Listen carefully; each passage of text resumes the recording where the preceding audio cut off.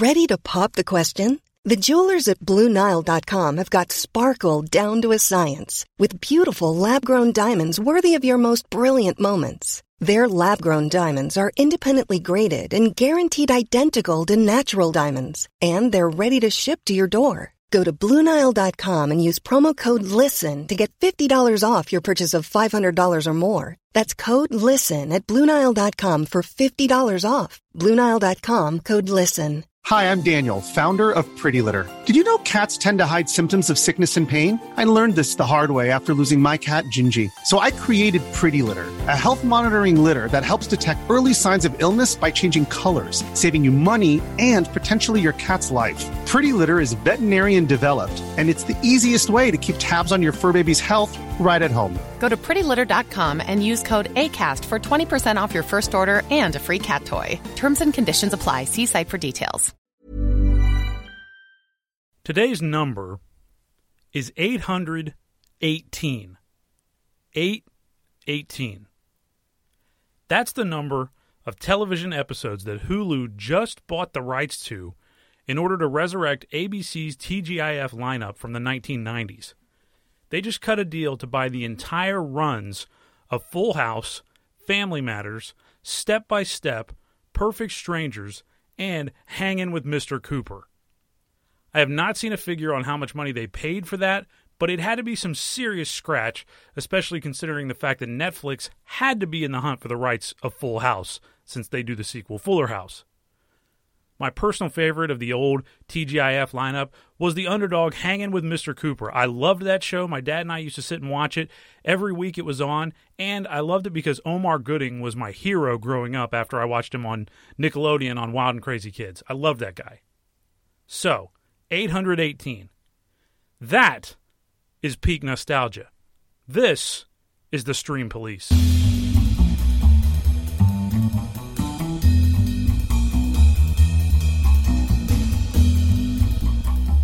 The Stream Police podcast is brought to you by OverdueReview.com. Want something more in-depth than a sarcastic, pretentious, 140-character review of your favorite movie? Read long-form reviews of movies, TV, and music from the distant and recent past at OverdueReview.com.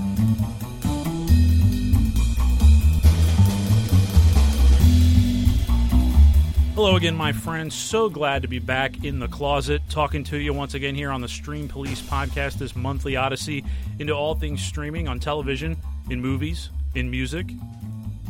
Whatever's out there, we seek it out, and we try to talk to you about it once a month here, as brought to you by OverdueReview.com. Let me go ahead and light up my stogie before I get to the rest of the pleasantries here. I got to light my cigar. I'm sitting in my closet in Cincinnati, Ohio. That's how I do the show every month. I get it nice and toasty in here and smelling great by lighting up first.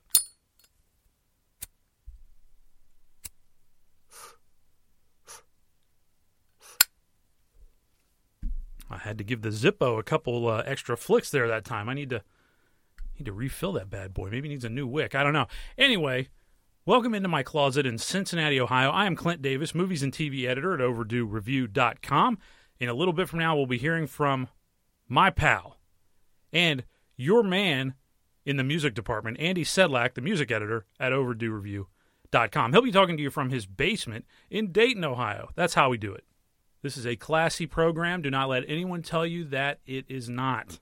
I'm going to talk to you a little bit later on about a documentary I just finished on HBO that I was very impressed with, even though I felt like it was on a well-worn topic, and also a movie that's in theaters right now that wants to present itself as being a powerful feminist flick, but really I saw right through it and figured out that it was just typical sexist male fantasy pornographic ideas in the guise of feminism. So we're going to talk about that coming up in a little bit as well. But let me start, as I always do, by running down for you the greatest TV show theme song of all time for this week.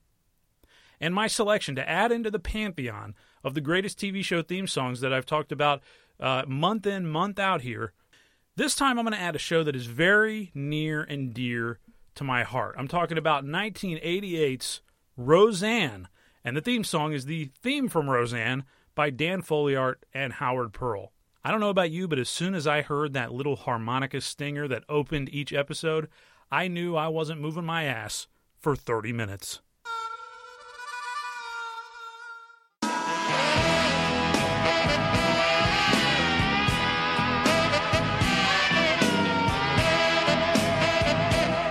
As I said, Roseanne is near and dear to my television heart because it's probably the first show that I ever watched that made me feel all the emotions that a great show can bring out in you. When I was a kid, I watched a lot of shows with my parents, but, I was young when Roseanne was on in its first run. I was really young. I was only 9 years old when it went off the air for the first time. So I was watching other shows. Like Home Improvement. I loved Home Improvement. It always made me laugh. The Simpsons always made me laugh every time I watched it. And then my mom would watch Beverly Hills 90210, and I knew that the music and like the overdramatic moments were supposed to make me feel something, but I was young. I didn't really understand what that was. But Roseanne was the one that made me understand the stakes even from a young age. I got what this show was about. I got what was at stake here, and I was with the Connor family from the start.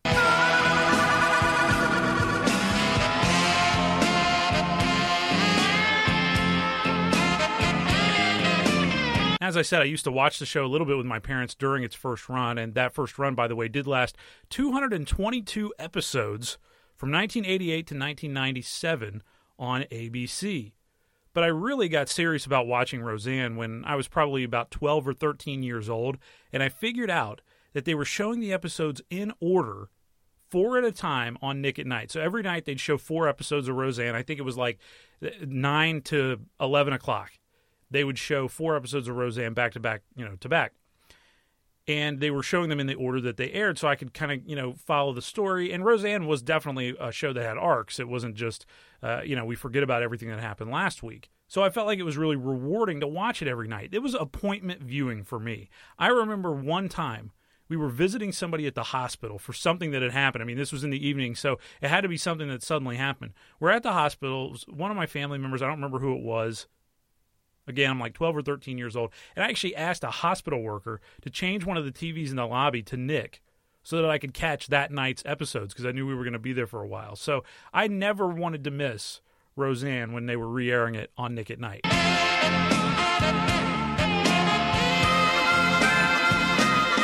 So this theme song, though, this song to me just hammers home the rough edges that this family has.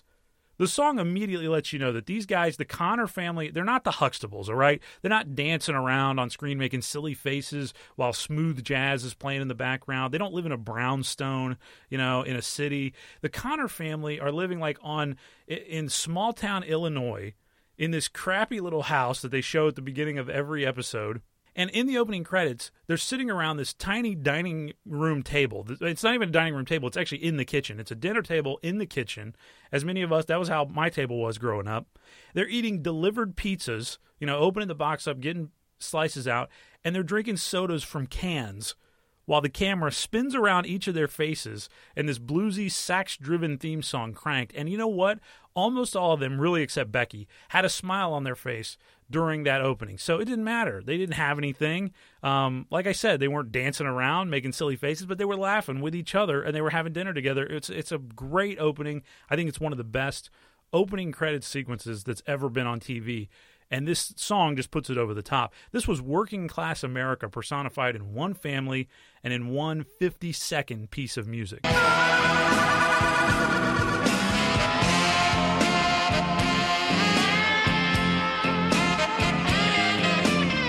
The Roseanne theme song was composed by TV music veterans Howard Pearl and Dan Folliart. These guys worked as composers on classic shows like Happy Days and Laverne and Shirley. They worked on the 9 to 5 TV series. They worked on a lot of shows back in the 70s and 80s especially. Folliart would go on after Roseanne to actually compose the theme songs for Home Improvement and Seventh Heaven, among some other shows. But the Roseanne theme was the masterpiece for both of these guys.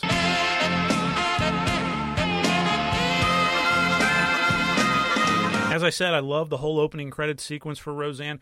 The theme song and the credits actually changed a little bit every year, reflecting the growing ages of the cast. And the song just, they added different flourishes to it as the show went on. Eventually getting some lyrics in the 9th season done by John Popper from Blues Traveler. And I like the 9th season theme. Some people kind of dog on it. They add the lyrics in there, but I actually think it was pretty cool. And it just, an interesting kind of final evolution of this theme song. Like I said, if I heard that theme song, I knew I wasn't moving for at least 30 minutes. And of course, the song itself wasn't over until you heard Roseanne laughing as the final notes of the theme rang out.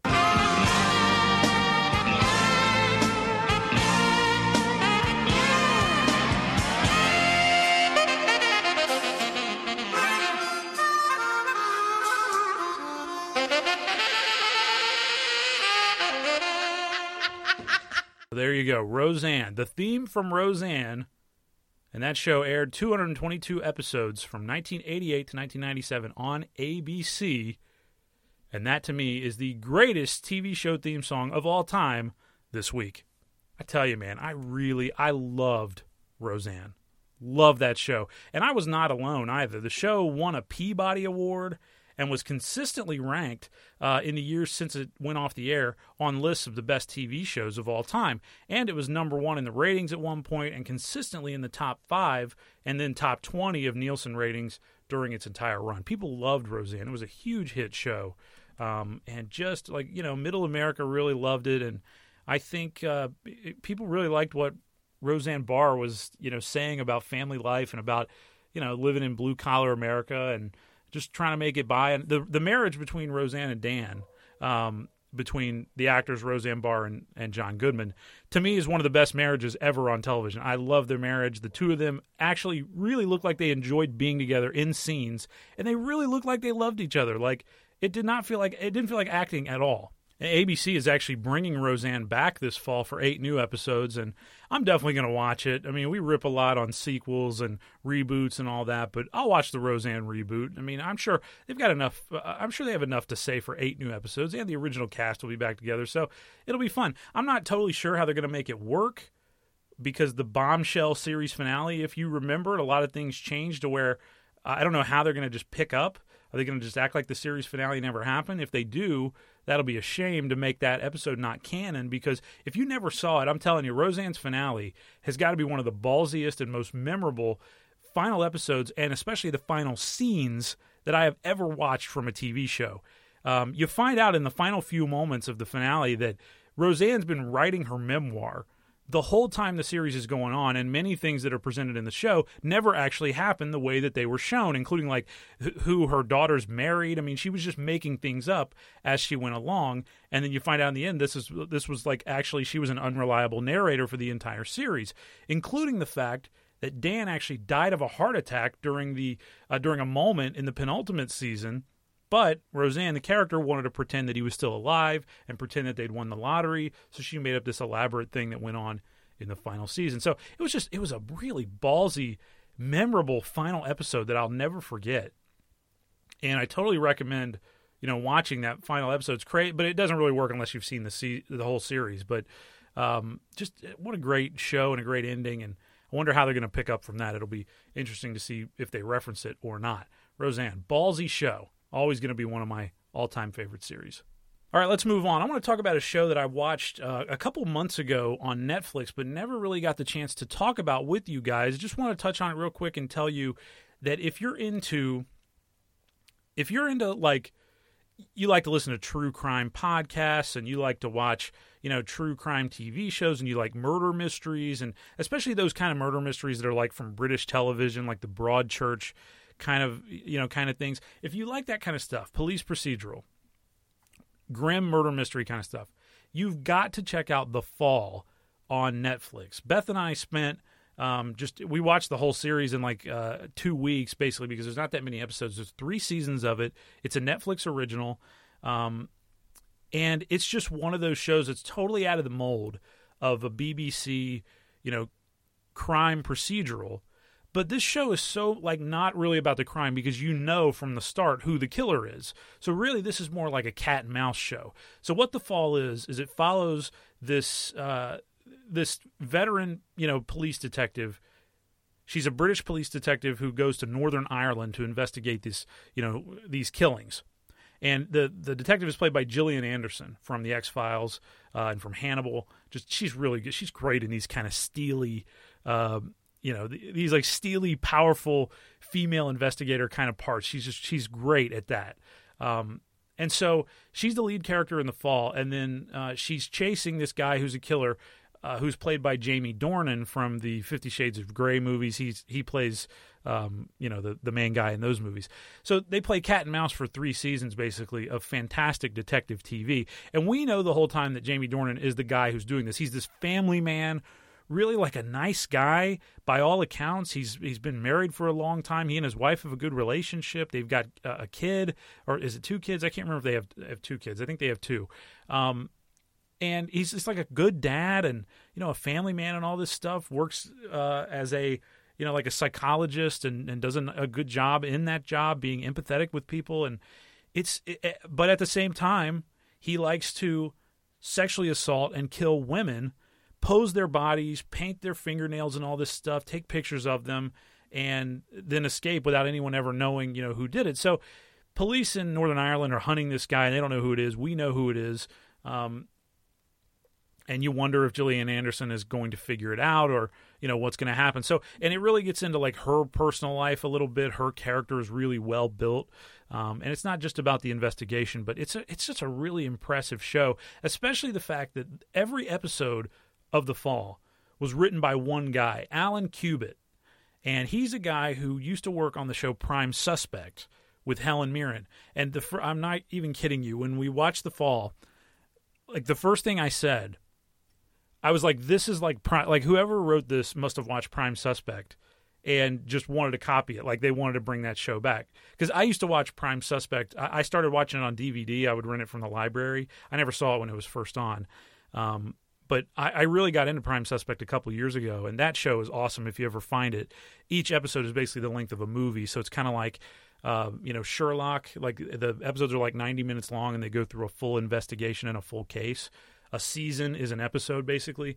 But Helen Mirren's just great in that, and she's like this hard-ass female detective, and she's not just a detective. She's risen up through the ranks of the department, and, it gets into her sex life and, her style of investigating, and she rubs people the wrong way. And the character that Gillian Anderson plays in The Fall is basically the same kind of character that Helen Mirren plays in Prime Suspect. They're very good, both of them. And Alan Cubitt, like I said, worked on Prime Suspect, and he wrote every single episode of The Fall, and it shows totally. So if you like Prime Suspect at all, you have to watch The Fall. You will really, really dig it.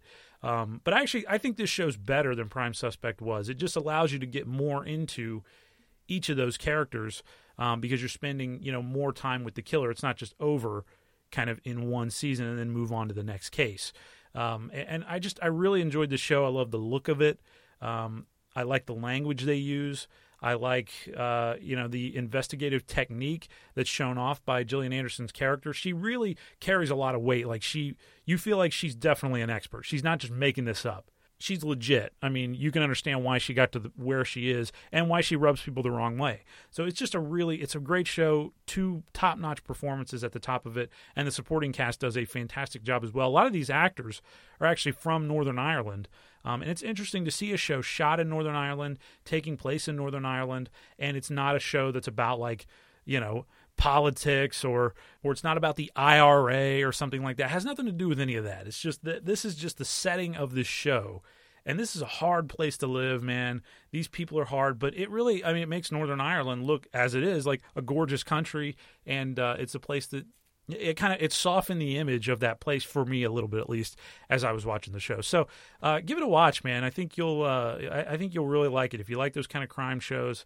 And it's a very fast watch, few episodes, and the performances are fantastic. It's just a cool show. It's called The Fall, and it's on Netflix right now. 3 seasons of it. It's unclear if it's going to come back for a 4th season or not. Alan Cubitt has not committed to doing a 4th season.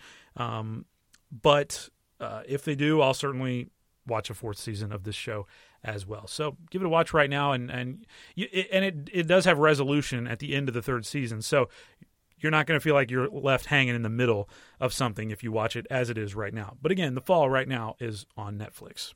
It's been 10 days now, and there's been some speculation that the killer has stayed true to his word. that he's gone away, that he's stopped. I don't believe that it works that way. Remember that there is a cycle that he goes through. After an attack, there's a cooling off period. But then the deviant fantasies start to kick in, and the pressure starts to build.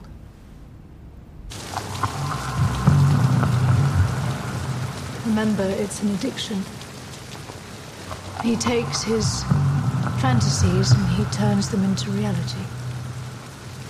That makes him feel superior to the rest of us, mere mortals.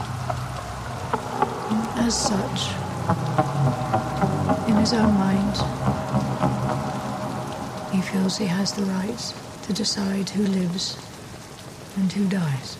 All right, let me roll over to HBO right now for a minute to talk about a documentary series that the network just aired in the last month, and right now every episode of it is streaming for you on HBO Now. I'm sure it's probably on HBO Go as well. It's called The Defiant Ones, and this is a 4-part, it's about 5 hours long, 5-hour documentary about the relationship, the strange relationship and the separate careers of Dr. Dre and Jimmy Iovine, who came together and a few years ago sold their company Beats for more than $3 billion to Apple, of course. But before they did that, the story is all about their musical careers. Both of them gifted producers, both of them gifted marketers, growing up on separate coasts in totally different lifestyles from each other.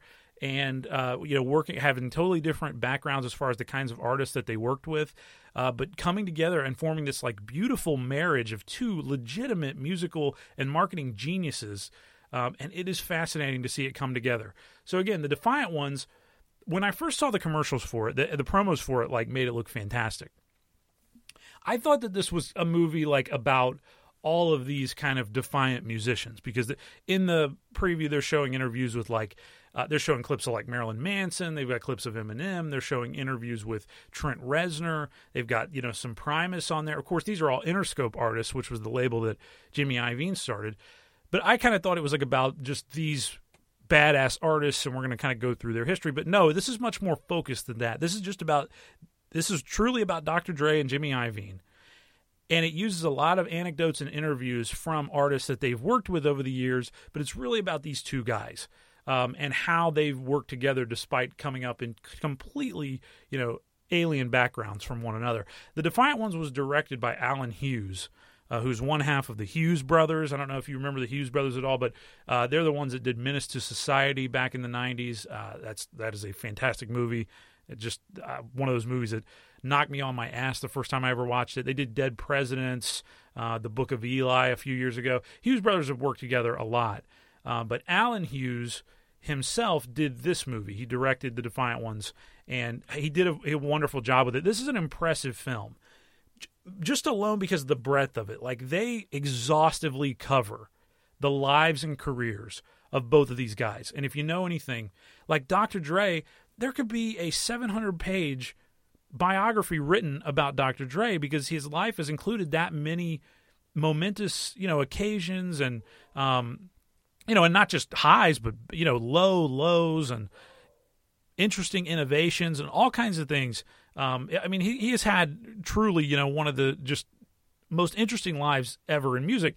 And Jimmy Iovine's the same way. You could write a 700-page biography about this guy, get totally exhaustive into his childhood, into him, just kind of stopping into a studio and becoming a producer just, by sheer will, and his relentless nature and his time running Interscope and doing beats with Dre. And these guys have just had interesting lives, but this movie really gets deep into it. It does not just show them as geniuses. It does do that a lot. The movie does kind of slobber on both of them a lot. But it also does get into the nitty-gritty. It gets into when Dr. Dre assaulted Dee Barnes years ago, back when he was still with NWA. And, it gets into some of the sadness from both of their lives, like Dr. Dre's brother being murdered and Jimmy Iovine's divorce and, and why his wife felt like she needed to leave him, which really comes down to his personality at the end of the day. So it's an exhaustive film. certainly, about these two guys. But they interview a ton of great musical minds, and it's so cool to see these people sitting down for interviews. Like, there's a bunch of interviews with Dr. Dre, obviously, a bunch of interviews with Jimmy Iovine, and a lot of footage from them hanging out in their homes as well, so you're kind of seeing them when they don't know the camera's rolling. Interviews with Bruce Springsteen, Patti Smith, Tom Petty, Gwen Stefani, Trent Reznor, Snoop Dogg, the DOC, Eminem, Ice Cube, David Geffen, John Landau.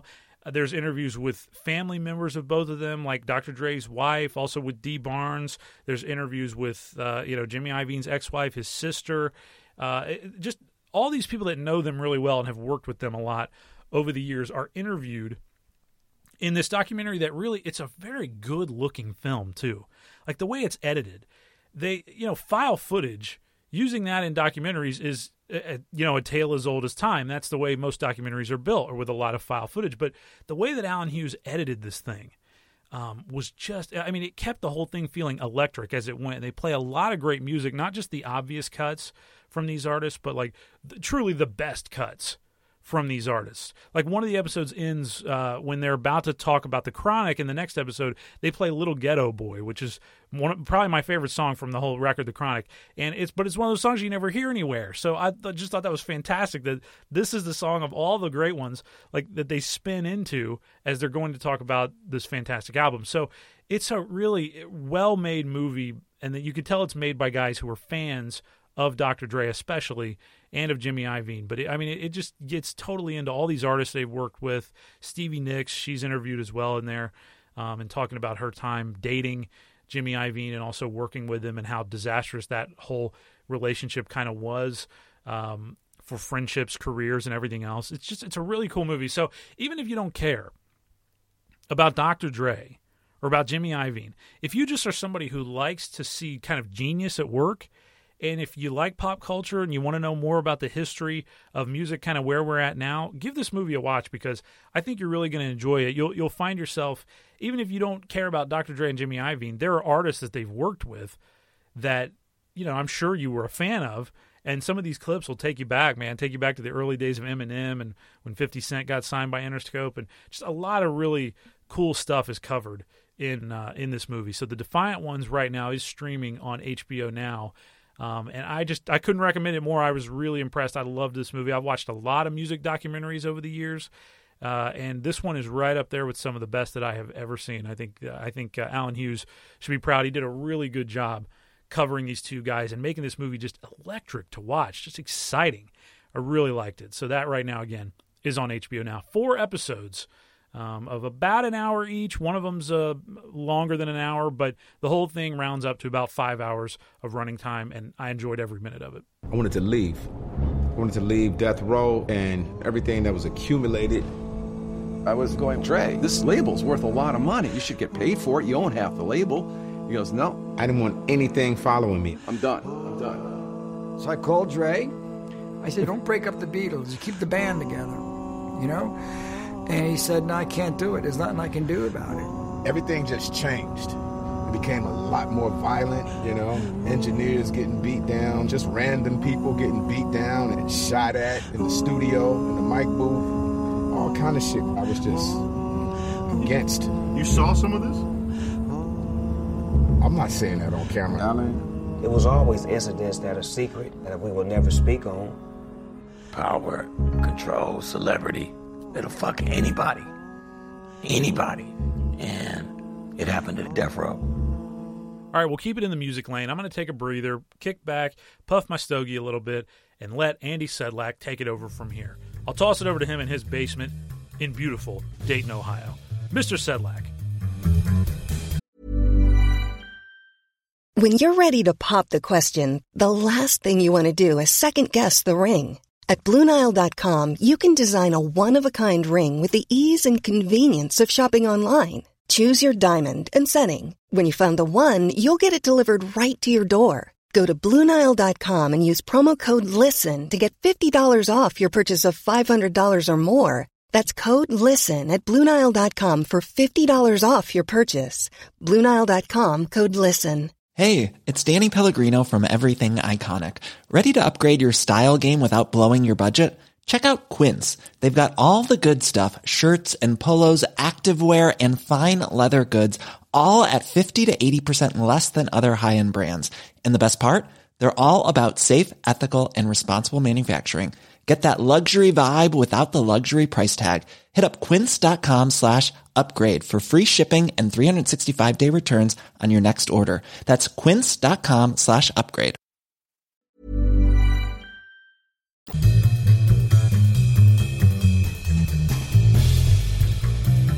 You know, to a degree, every profession takes its toll on the practitioner. It's just something you have to accept along with the gig. It's part of life. Nothing is ever all good or all bad. No matter what you do, there will be blowback. No matter what you choose to do in life, there will be downsides. That's just the way it is. Except for doing the show, friends. No downsides here. I am Andy Sedlak, music editor for OverdueReview.com. Great to be with you once again. Now, it's a cliche at this point to think about the road and the life of a touring musician and how lonely it is. It's a complete cliche, but we may not realize the depths of that particular reality.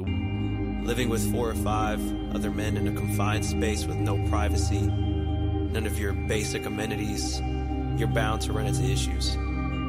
Well, when I finish a tour, I say, that's it, I'm never doing it again. Because I'm tired out and I'm drained, I don't ever want to see another stage. I can't go out like bands can go out year after year, and I can't see how they do that. I just don't understand how they can keep getting it up year after year. Mm-hmm. Forget it. This is just stupid.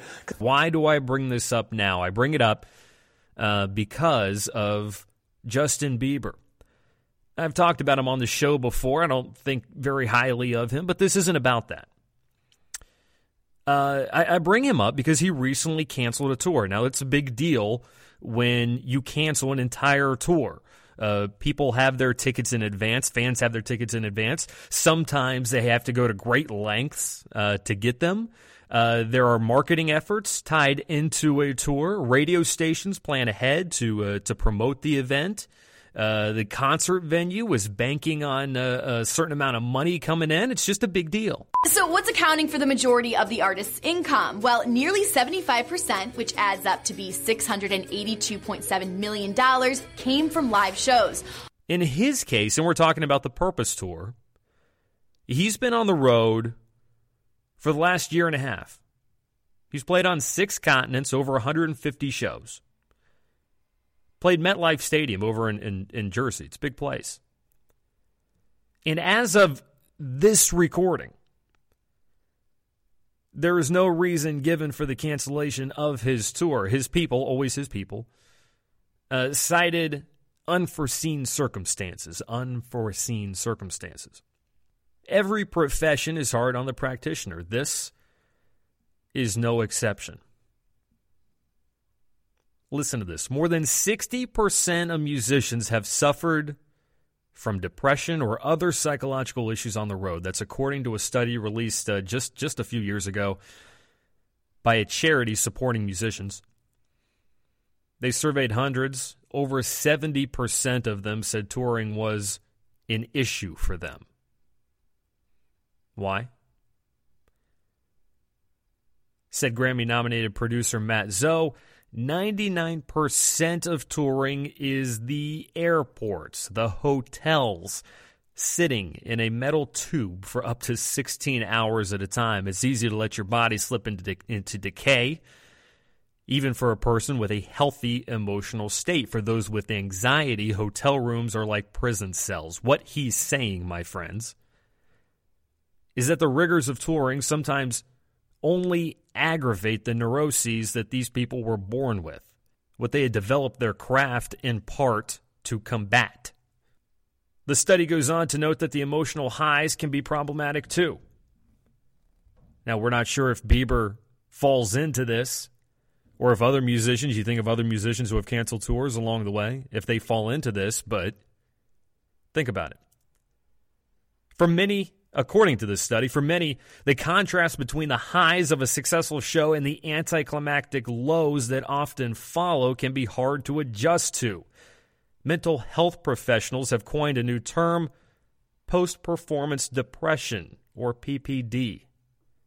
Post-performance depression, PPD. A leading doctor notes that when the body experiences major shifts in mood, it's flooded with several different neurotransmitters, resulting in a biochemical release that leads to a feeling of ecstasy. That is to say, it feels really good.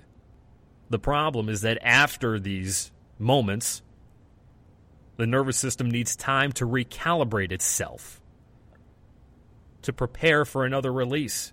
After an exciting performance, the body starts to balance out the level of neurotransmitters and therefore is not releasing the same level that caused all those exciting feelings.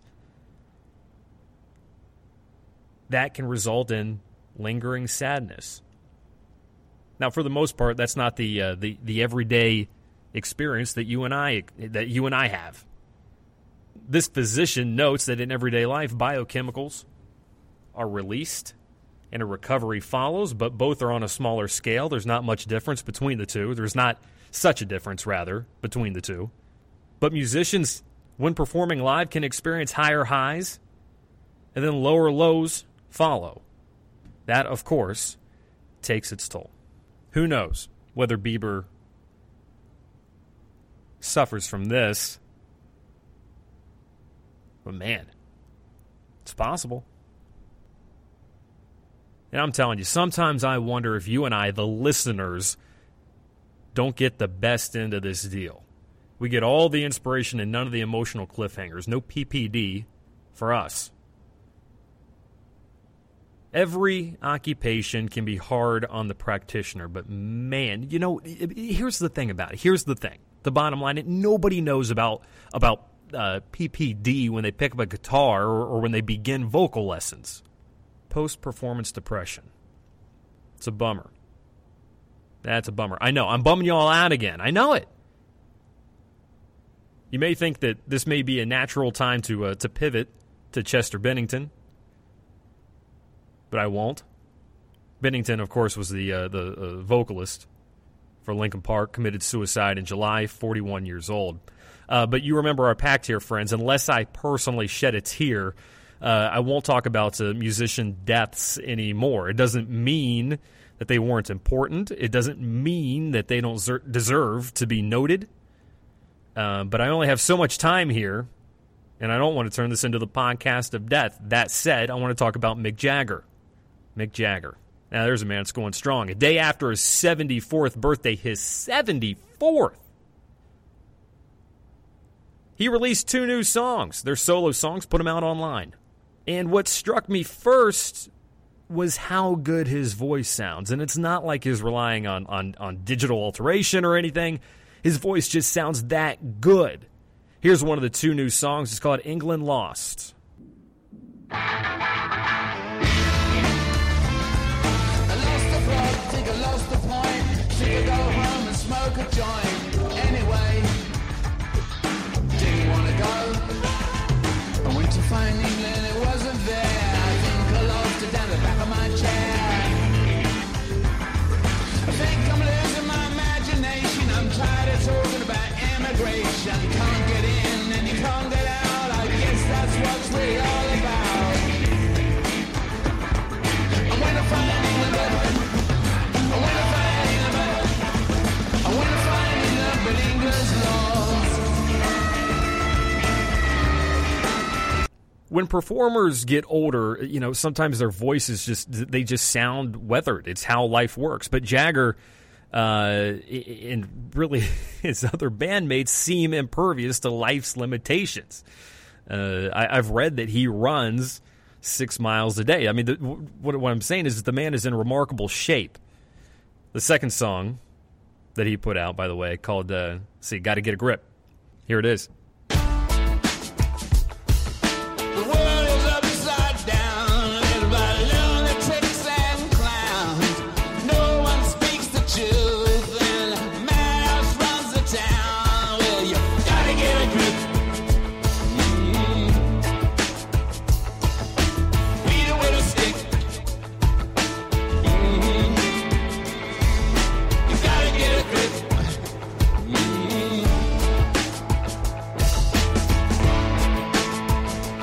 songs are topical, downright acidic.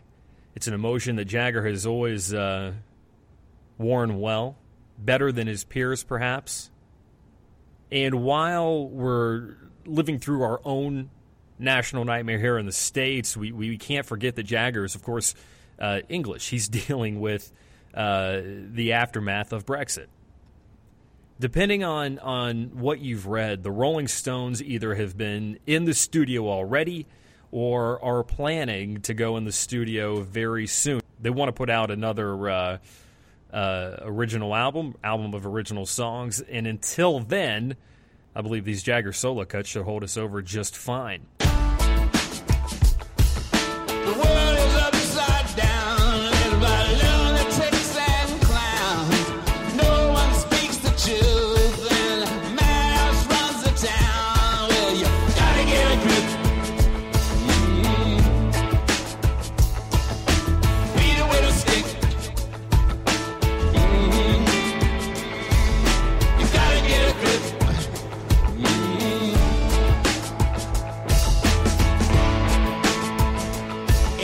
It's an upside of the current musical moment, frankly. For all its uncertainty, we do live in a time where musicians can just put out songs online for us. No hassles on their end, really. In the past, songs like England Lost and Gotta Get a Grip would have been left in the vault. They would have been left in the vault. Would have shown up on a rarities record or an outtakes record, released 15 or 20 years down the line. But these days, they can just toss them out there on the internet. And hey, I'm grateful for it. I went to see England, but England lost. And everyone said we were all ripped off. I went to see England, but England lost. And finally, I would like to note that a very special song turned 30 years old. A very special song indeed.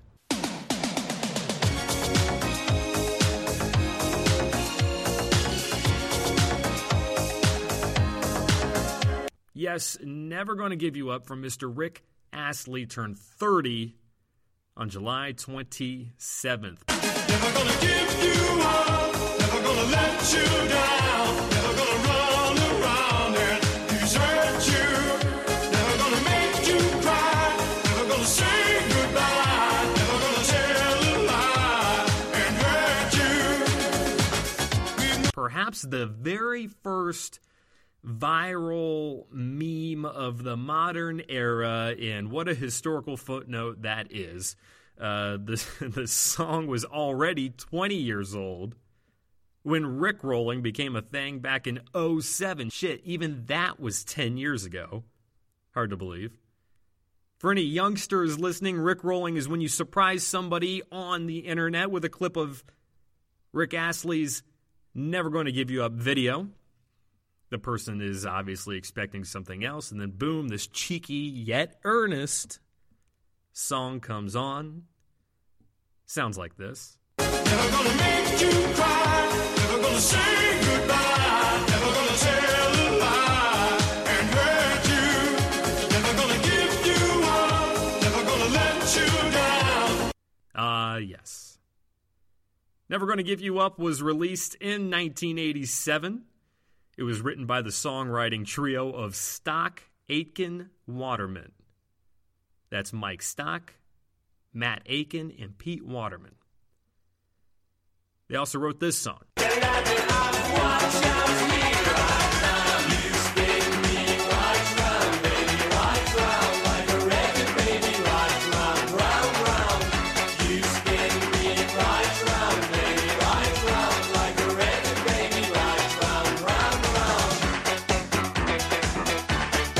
If you can believe it, they worked with Judas Priest.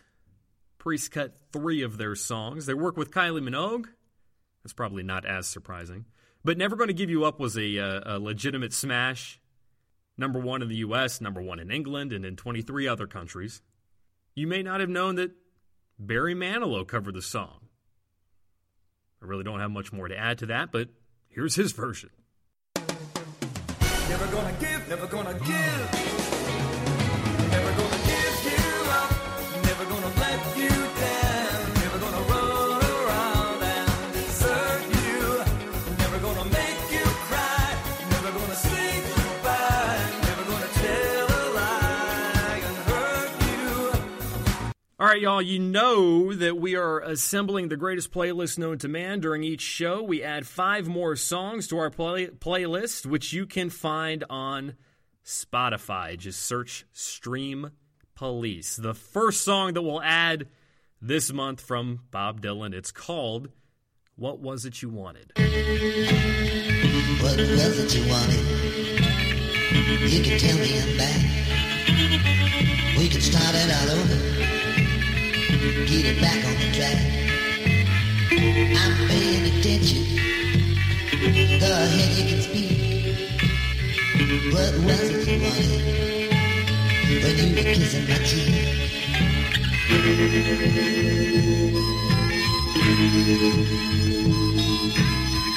And it's such a good song, I'm going to give you Willie Nelson's version, too.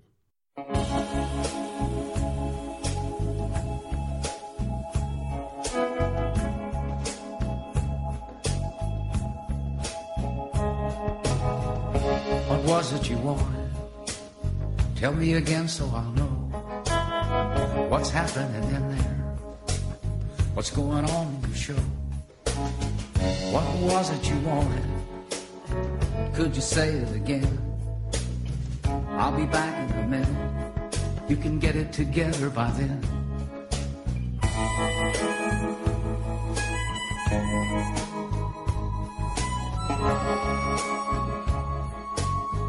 Let's see, third on our list, Piece of Crap by Neil Young and Crazy Horse. Tried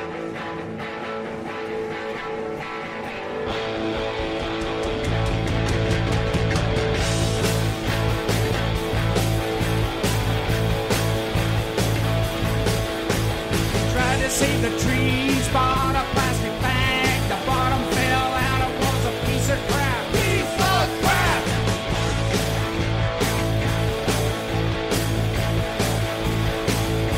Saw it on a tube, bought it on a phone. Now you're home alone with a piece of crap. Piece of crap!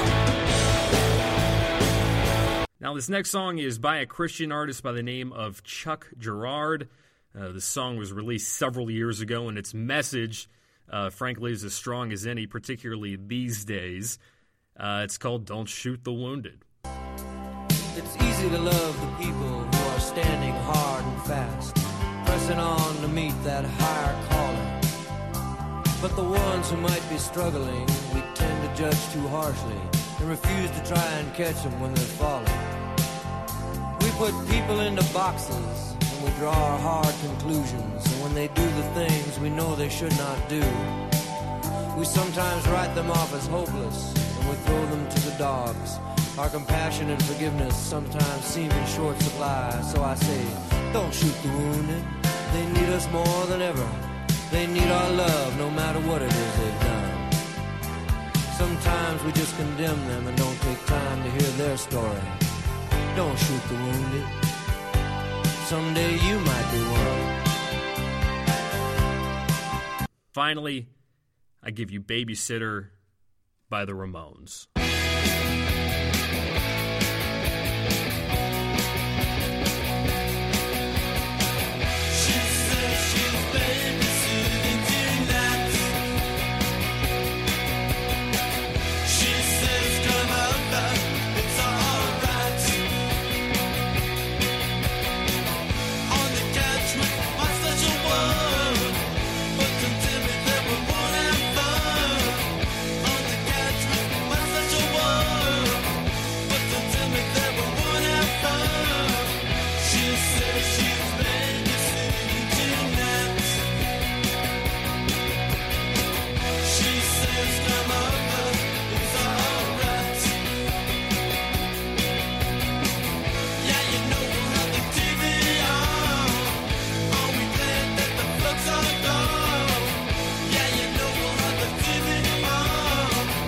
That's it.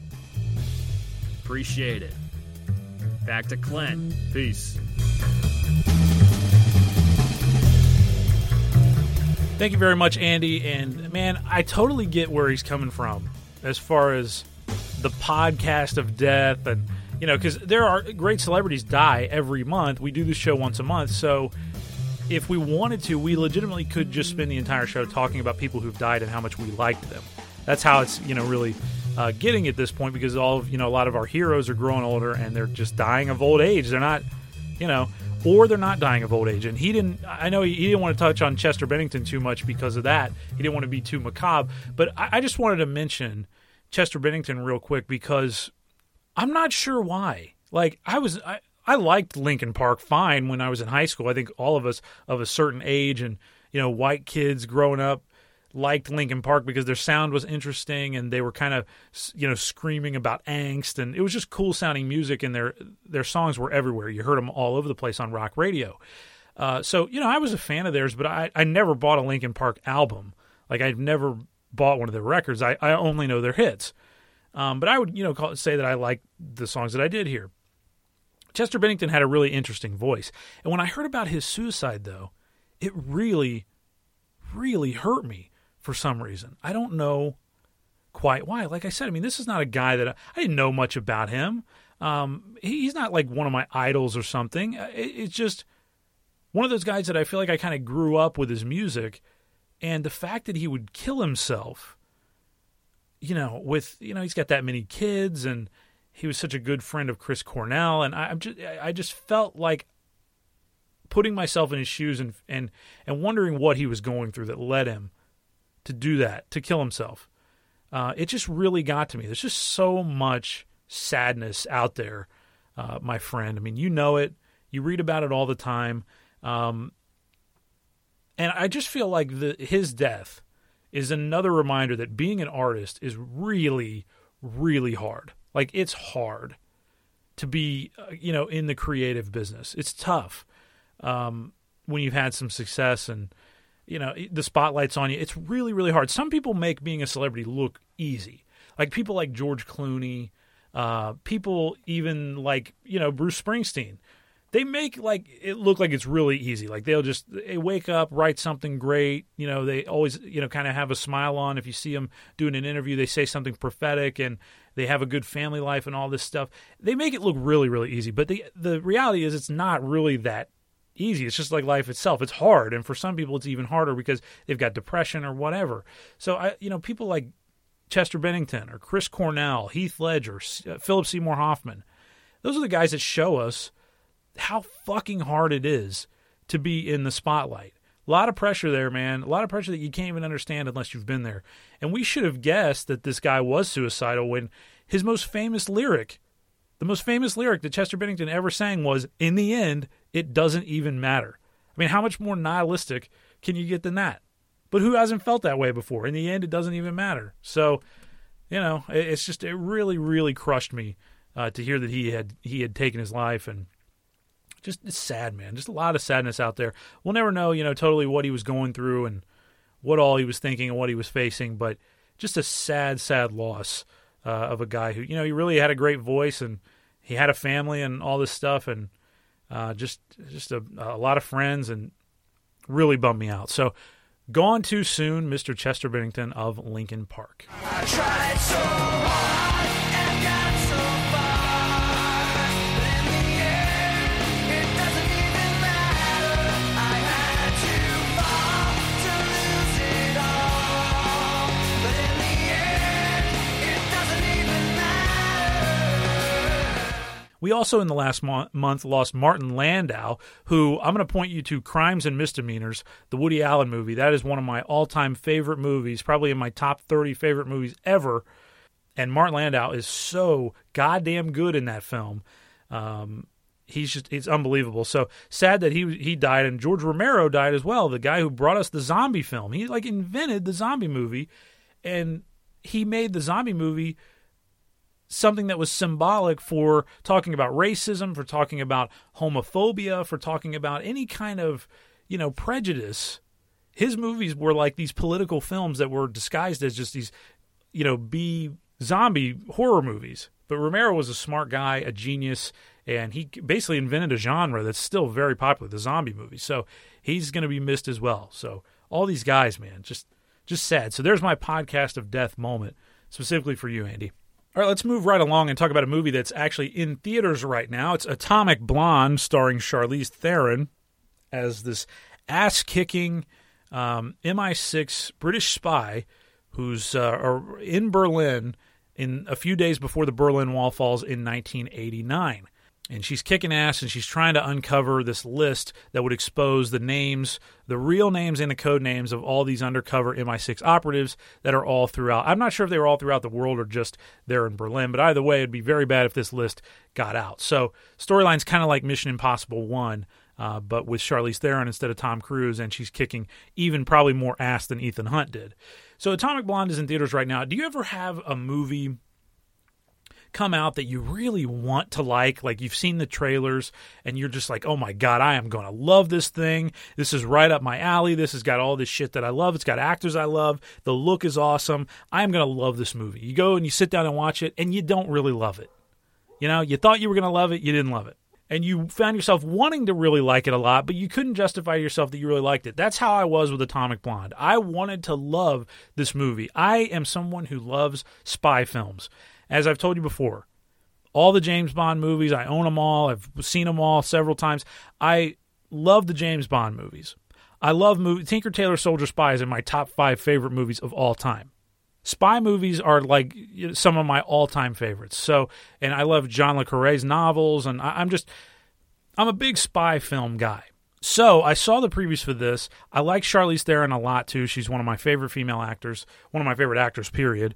She's like 41 years old at this point, carrying an action movie where she's, sexy and also capable and whipping ass and doing all this stuff and doing a lot of her own stunts. And I'm just impressed by that because everyone always says that women in Hollywood, they can't get roles after 40. And here's Charlize Theron being one to try to, buck that and prove that wrong and show studios that they don't need to just hire the next hot actor, young actor, female actor to carry their movie. Just go with the best actor. And in this case, she was it. So I just want to say off the start, Charlize Theron is great in this movie. She is very good in this movie. The whole cast is really good. It's got John Goodman. It's got Toby Jones, who I love. It's got James McAvoy is in it.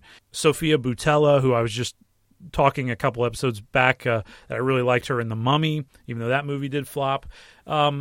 So it's got a really good cast, and all the actors do a very nice job. And it's got this 1980s aesthetic. It's another one of those movies like Drive with Ryan Gosling, where you can tell that the filmmaker just wants it to look like a Michael Mann movie from 1986. And there's nothing wrong with that. I love a good Michael Mann movie, but everybody's kind of doing that now. Like everyone loves making their movie look like it came out in the 1980s. That's definitely one of the things that this film is doing as well, because it is set in the 80s, so it makes sense. But my problem with Atomic Blonde came down to the fact that at the end of the day, I feel like they're touting this movie as like female action star. Look, it's feminism at work. But really, all it was just typical male fantasies dressed up in the guise of feminism. And I don't like that. The whole thing felt just shallow to me because the lead character, who's named Lorraine Broughton and is played by Charlize Theron, she's the Atomic Blonde. And she's got this great blonde hair, and she's always dressed very stylishly, and she is a cool character. There's no question about it. But her positive attributes are those of a man. I mean, these are positive male attributes that she exhibits. She's like I said, she's an ass kicker. She's able to handle herself in a fight. She never backs down from a physical confrontation with anyone. She's very physically fit. She kind of sleeps with whoever she wants to and doesn't really think twice about it. She drinks a lot and smokes a lot. I mean, once again, these are typical characteristics shown by male action stars, by like a John McClane or a James Bond or something like that. And you can say, I mean, some people might argue that it's feminism just to take a character that's typically played by a man and make it a woman, but I don't really agree with that because to me, that's not impressive. All you have to do in the script is change this character to a man, and all of a sudden it's a male action star. That doesn't, there's nothing really about her that's intrinsically feminine or, shows to regular women out there, because most women are not like this woman. I mean, most men are not like this woman. She's extreme, okay? So there's not really a lesson here for any women out there to watch and be like, well, I'm great just the way I am, or, the things that the things that I've held important in my life, the things that I've strived to try to be, are not really represented in this movie, and they don't really. There's no positive feedback being given here to me. It kind of tells me I need to act more like a man. I feel like is the way, if women go to see Atomic Blonde, that's the way they'll feel at the end of the day. I need to start drinking more vodka straight, no cocktails. I need to start learning how to fight and do all this, shit that's really kind of shallow and it just looks cool in a movie, and that's it. And of course, in Atomic Blonde, Lorraine is shown to be bisexual. She's shown to have a relationship with a male character, a male spy. She's also shown to have a couple sex scenes with a female spy. And I have no problem with characters being bisexual or being gay or being straight, whatever, it doesn't matter. But why are female characters like this always presented as bisexual? Always. And they're not just bisexual, they're bisexual and they're promiscuous as well. I mean, why is that? And the reason why. It's a rhetorical question. But at the same time, can you imagine going to see a James Bond movie and Bond just in the middle of it, like starting to make out with Q, or just like kissing some dude who he's working with in another country, just to kind of like get closer to him, like having sex with him? I mean, could you imagine that? You know how distracted people would be? People would be like going nuts to asking for this movie to be banned, and it just all kinds of things. But not just because it's Bond, but just any male action star. If he had like a gay scene or a bisexual scene, people would not be happy about that. People would not like that. Yet you get like a hot blonde character, and of course she's got to have sex with a hot brunette woman, and she's got to have sex with a guy too, and she'll just have sex with anybody. It doesn't matter. Gender doesn't matter. So it's, like I said, just lazy, shallow, and feels like all they're trying to do is get a rise out of the audience, and that's basically, I think what they've accomplished here. So, I don't know. I wasn't nuts about Atomic Blonde. I think there's a lot more good movies out there right now that are more worth your time, like War for the Planet of the Apes. I'd go see that if I were you. Check out that whole just spend your time watching that whole trilogy right now. Just go see whatever. But Atomic Blonde right now is in theaters. I just saw right through it. It's a well-made movie, though. The action's really good. There's a fight scene at the end that's one of my favorite fight scenes I've ever watched. But I wish it had been just more substantive. I wish it hadn't been so surfacey and so transparent as far as how it presented, its lead character. I don't know. That's my thing. The movie was written and directed by men. The movie was based on a graphic novel that was also written and illustrated by two men. So, once again, I feel like it's just male fantasies under the guise of feminism, but maybe that's just me. So Atomic Blonde right now is in theaters, starring Charlize Theron. I didn't think that you would show. Study on the rocks. You pay attention. I look for pleasure in the details.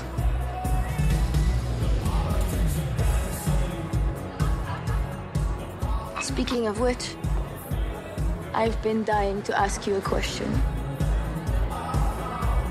Let's go someplace quiet. Always got to have that girl kissing scene, though, man. Always. It's like a requisite of if there's an ass-kicking female character, she's gotta kiss another woman at some point. Just always has to happen. Pretty lazy at this point. Now, on the other hand, let me real quick give you a recommendation for a movie that I did recommend for you about a year ago here on the show, but it's back now on HBO. Insecure, starring Issa Rae as a character named Issa, but it's not her, on this show that is now in its second season on HBO. I love Insecure. The first season really blew me away. It was 8 episodes, half-hour episodes, and I burned through it like in 2 days, and I just loved the characters on the show. I thought Issa was instantly like one of my favorite leads and somebody who I could relate to, but also I felt like really represented a lot of women out there, regardless of race, but especially young women. I mean, it's not really about something I don't know if many older women could relate to her so much, but this is definitely like a young woman's show about a young woman that I feel like is very relatable for a lot of young men and young women out there right now.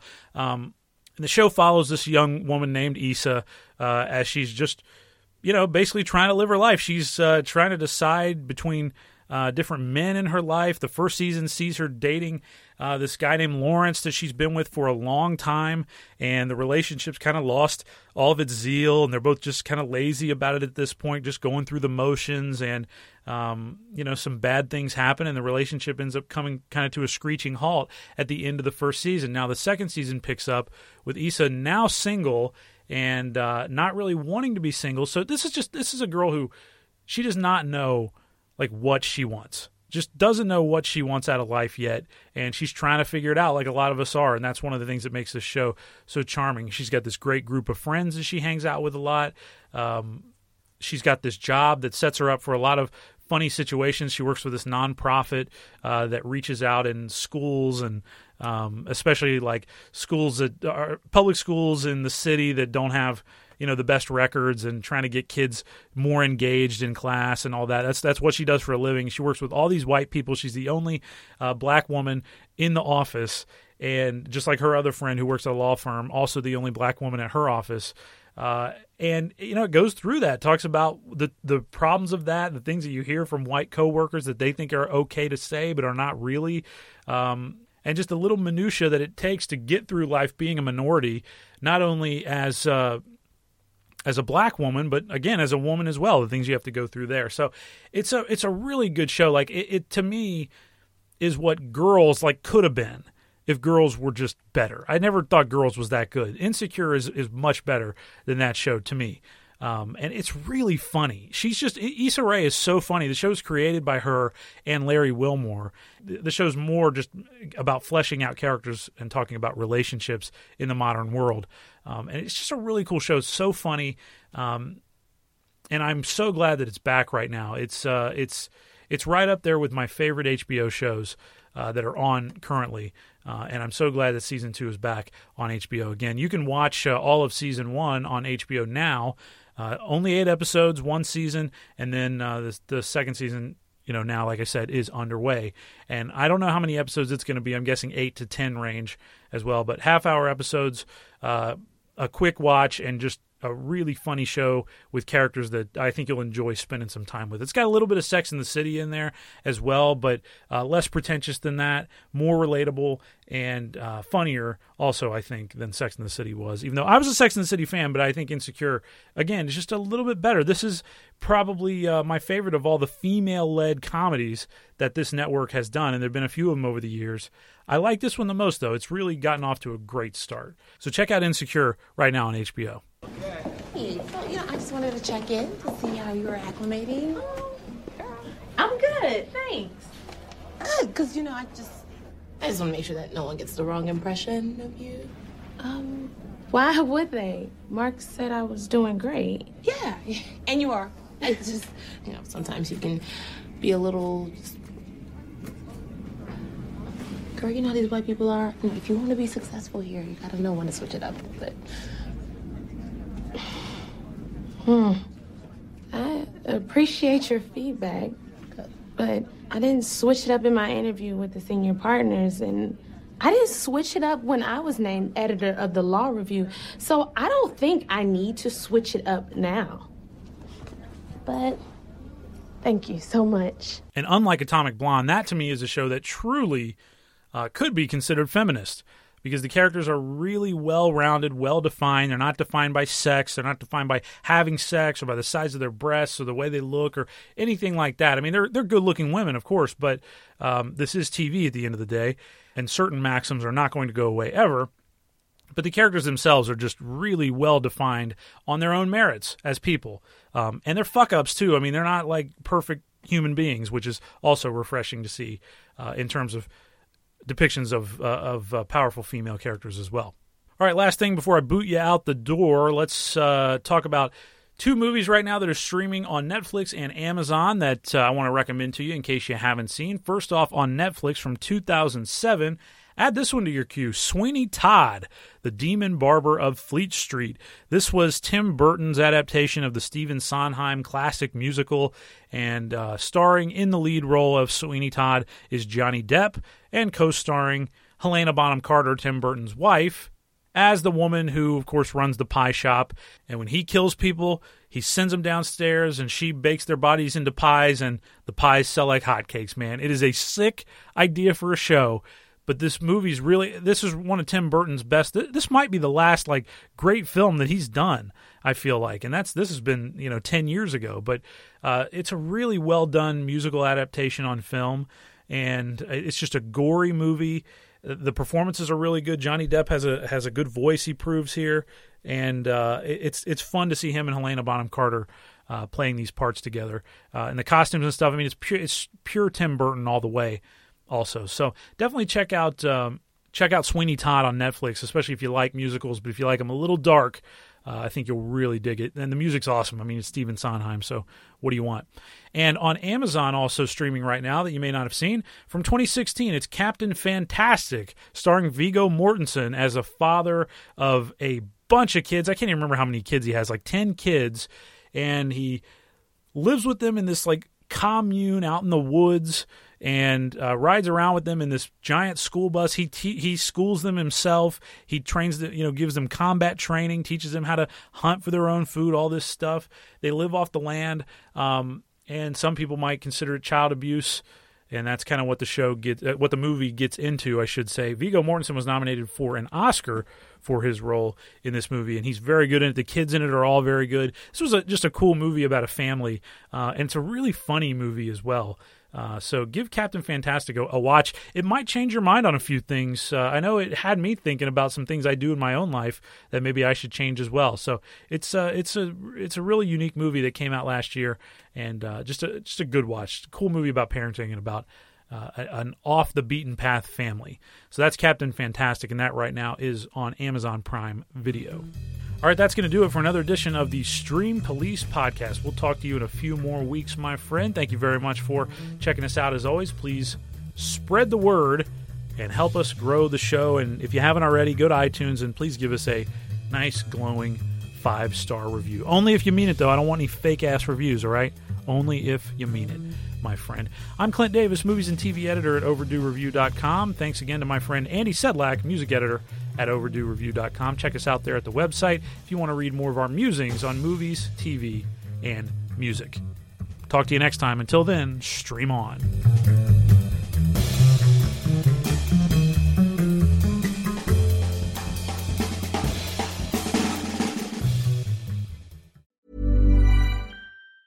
Hey, it's Danny Pellegrino from Everything Iconic.